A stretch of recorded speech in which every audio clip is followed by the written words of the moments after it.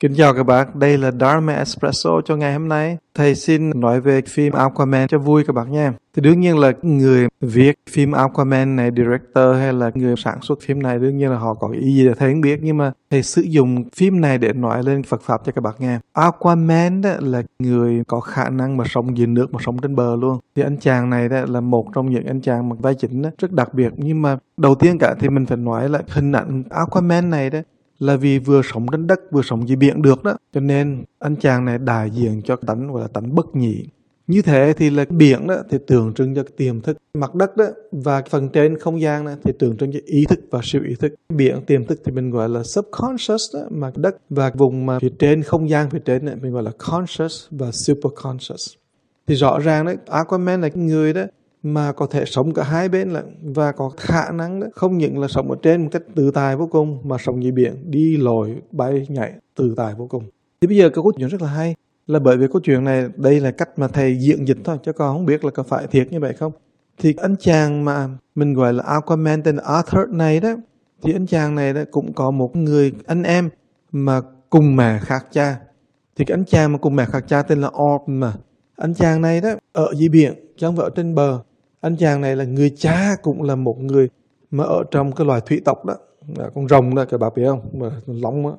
Thì anh chàng cùng cha khác mẹ Orm này đó, anh chàng đại biểu cho tánh đó, mà không phải là bất nhị, mà tánh lúc nào cũng chấp trước giữ chặt nhị nguyên. Mình gọi là lúc nào cũng là hold on to duality, là anh chàng anh em cùng cha khác mẹ. Như vậy thì là nội hai hình ảnh đó thôi đó là mình thấy có một sự rất là thâm sâu trong câu chuyện này. Tức là một người thì đại diện cho bản tánh bất nhị và một người đại diện cho bản tánh mà nhị nguyên. Câu chuyện này nếu các bạn Disney các bạn thấy đó, người em mà cùng cha khác mẹ này đó có tham vọng là phải chinh phục 7 cái biển, là tất cả chúng sinh trong biển đó. Xong rồi đó là sẽ trồi lên mặt đất để mà phá tan thế giới của đất liền. Thì anh chàng Orb này đó tượng trưng cho lòng tham, cho quyền lực, lòng tham lam. Thì lòng tham lam đó là thuộc về cái phần mình gọi là irrational, phi lý trí, phần phi lý trí. Thì phần phi lý trí này là phần giữ mình ở trong nhị nguyên. Cho nên đây là hai cái hình ảnh rất là hay. Một hình ảnh là một người đó mà tượng trưng cho đặc tính bất nhị là ông Aquaman. Một người cũng là anh em cùng cha khác mẹ, tượng trưng cho đặc tính lúc nào đó là cũng tham lam, quyền lực và tánh phi lý trí. Thì té ra đó bất nhị và nhị nguyên, hai cái đó luôn luôn nó cũng hiện như nhau, nó lúc nào cũng là sống với nhau cả, không thể nào mà nó tách rời nhau. Nhưng mà các bạn biết không, người mẹ đó đẻ ra anh chàng Arthur hay là Aquaman này và Orb đó, người mẹ đó đó là ai? Bà này tên là Atlanna.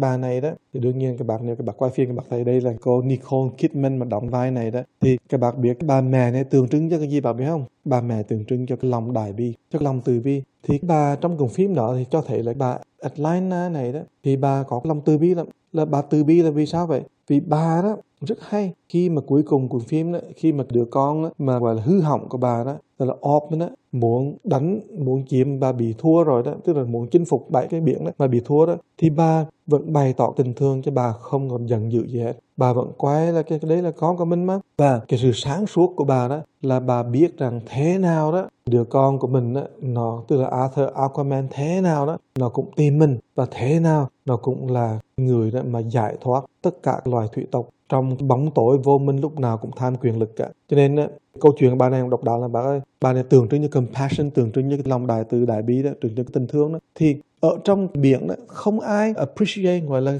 khen ngợi, cảm kích lòng từ bi của bà cả. Cho nên bà bị đày và bà cuối cùng cả là bà bị giết chết, nhưng mà may là bà thoát được và bà trốn ở trong một chỗ đó, ẩn khuất ở trong biển. Mà đó là nói lên đồng đại bi lúc nào cũng có cả, nhưng mà nhiều khi đó vùng tiềm thức của mình, vùng phi lý trí của mình đó, nó không cho mình biết và nó không nhận ra, nó không để cho lòng đại bi của mình trỗi lên. Cho nên lòng mà đại bi của mình phải bị nhét vào trong một cái chỗ nào đó, phải trốn lánh. Trốn lánh đó có nghĩa rằng đó là mình bị lòng tham sân si của mình quá mạnh đi, nên lòng đại bi nó không thể nào trồi lên được, hiện được. Đó là điều mà rất là đặc biệt, cái hình ảnh rất là đặc biệt của bà Atlanna này, tức là bà mẹ đẻ ra Aquaman và Orm.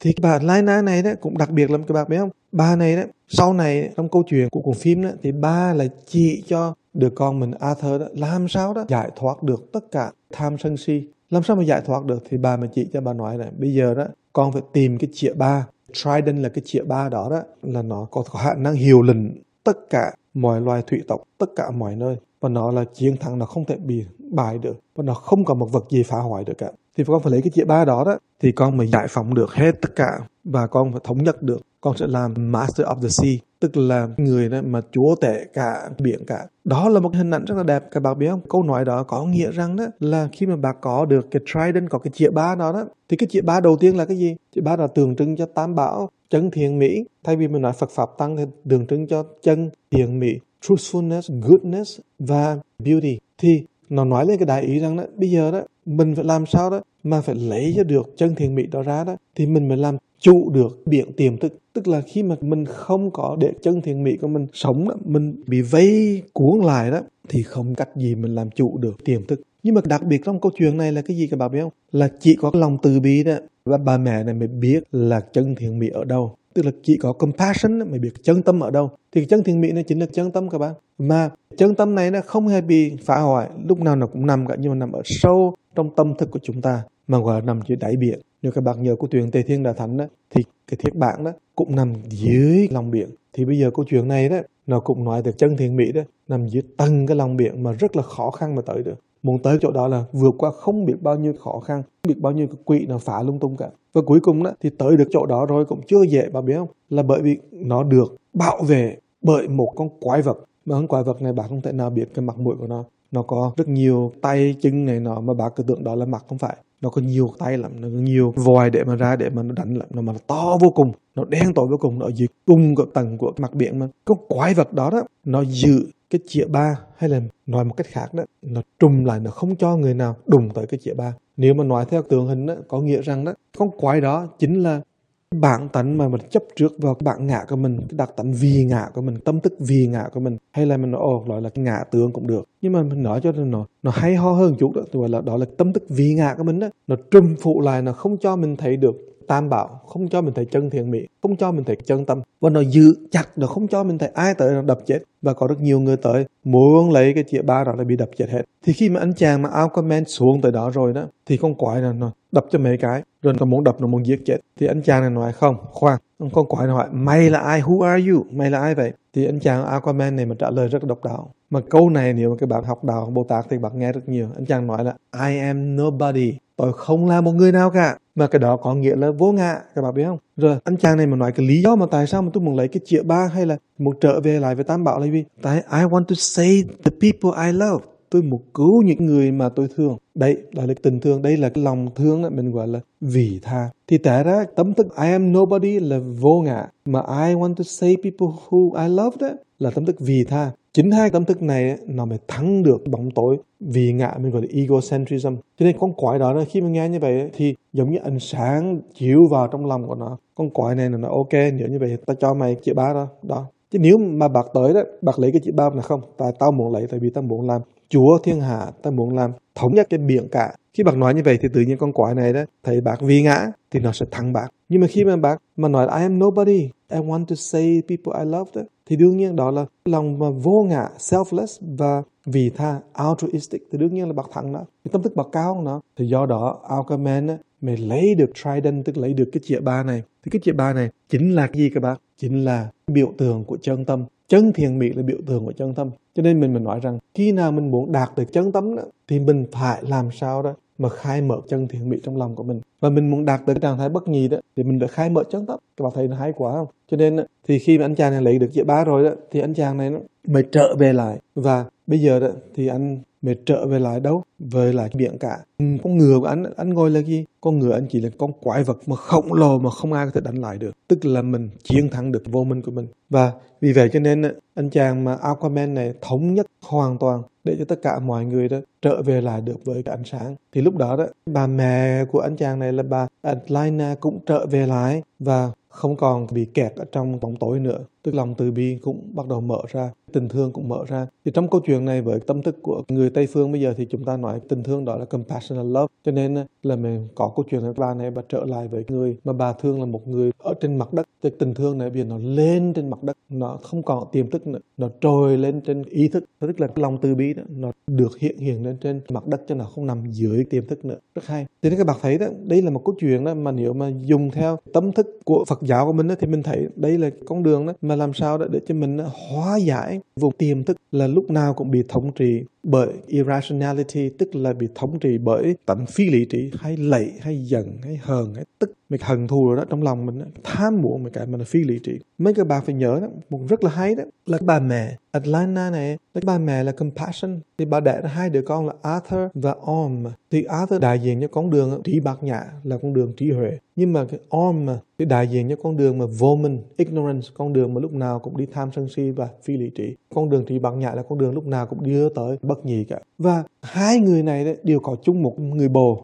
Cô bồ đó là cô này đó là như thế này. Cô bồ này là một cô tên là Mira. Thì chữ Mira đó thì bạn đọc đó thì bạn nghe giống như là chữ mirror đó, là cái gương vậy đó. Thì cả hai người này tức là đều có chung một cô bồ các bạn. Lúc trước đó thì cô Mira này là bồ của anh chàng Orm này. Sau này thì cô Mira này trở lại là bồ của anh chàng Arthur hay là Aquaman. Nhưng mà ý nghĩa như vậy là sao? Tại sao mà là cô bồ của hai người này là sao? Thì tại ra ý nói rằng đó, cô bồ này đó tức là một cái mirror, một cái deep sense of self-reflection, một cái sự phản tịnh, một cái sự hồi quang phản chiếu sâu sắc. Thì khi mà mình mà không phản chiếu sâu sắc đó thì cái cô Mira này đó thì cô không phải là gương sáng. Thì lúc đó đó thì cô ở trong bóng tối, trong cái phi lý trí. Thì quan hệ của Orm về Mira đó chỉ là quan hệ của lòng mà tham dục, của sự phi lý trí. Nhưng mà khi mà cô Mira bỏ anh chàng này đó mà đi cặp với anh chàng Arthur Aquaman đó, để nói rằng đó nếu mà mình reflect hay là mình phản ảnh sâu sắc đó tánh bất nhị của mình phản ảnh sâu sắc trí huệ đó để mình thấy được là mình không bị kẹt vào trong vị ngã, tức là cái gương để thấy được cái gì là vị ngã. Tại vì các bạn biết anh chàng Arthur Aquaman này hay lắm. Anh chàng này không muốn làm vua, không muốn là làm hero, không muốn quyền lực, không muốn gì cả. Anh này chỉ muốn sống một người bình thường thôi. Cho nên là khi mà hai người này ngồi trên chiếc tàu nhỏ lênh đênh trên biển đó, thì anh chàng nói tao không muốn gì cả, tao chẳng muốn cái gì, tao chẳng muốn thành cái gì cả, tao không muốn thành vua, không muốn gì cả. Nhưng mà cái không muốn đó là cái độc đạo của trí huệ bất nhị. Thường thường mình gọi là vô vi, không muốn gì hết. Cho nên khi mà hình ảnh mà cô Mira này đó mà đi về anh chàng Arthur là chỉ nói tới là một cách đó. Đối với người Phật giáo của mình thì mình nên nói hình ảnh này cho thấy rằng là cách là mình nhìn phản ảnh sâu xa trong lòng mình để mình không có một tham vọng, một dục vọng, một cái ham muốn. Cho nên cô Mira này là giống như cái mirror, chỉ là làm một tấm gương để cho mình phản ảnh, phản tịnh mà thôi. Cho nên câu chuyện mà tóm lại thì mình thấy đó, cả câu chuyện đó nó không phải là câu chuyện mà đánh nhau để mà lúc nào chảnh cũng thắng ta cả. Ý nó cao hơn chút. Ý nó nói rằng là có cái chuyện đó là làm sao để mình phải vượt qua được phần mà gọi là phi lý trí để mình kết hợp được phần mà cả siêu ý thức và tiềm thức. Và muốn kết hợp được như vậy để mình hài hòa cả tiềm thức, ý thức và siêu ý thức thì mình phải phát triển cho được tâm thức, gọi là tâm thức chân thiện mỹ, khai mở chân tâm. Và chân tâm này là nó giống như là cái chìa ba vậy đó, nó chôn sâu trong đáy lòng của mình, trong đáy biển đó, mà thường nó bị cái bóng tối vì ngã nó che mất. Bây giờ mình lấy cái vì ngã, đánh vì ngã ra thì tự nhiên mình sẽ thấy được chân tâm. Và câu chú mà rất là quan trọng mà mình phải cần đọc thường ngày là I am nobody. Chúc các bạn một ngày yên lành. Cảm ơn các bạn.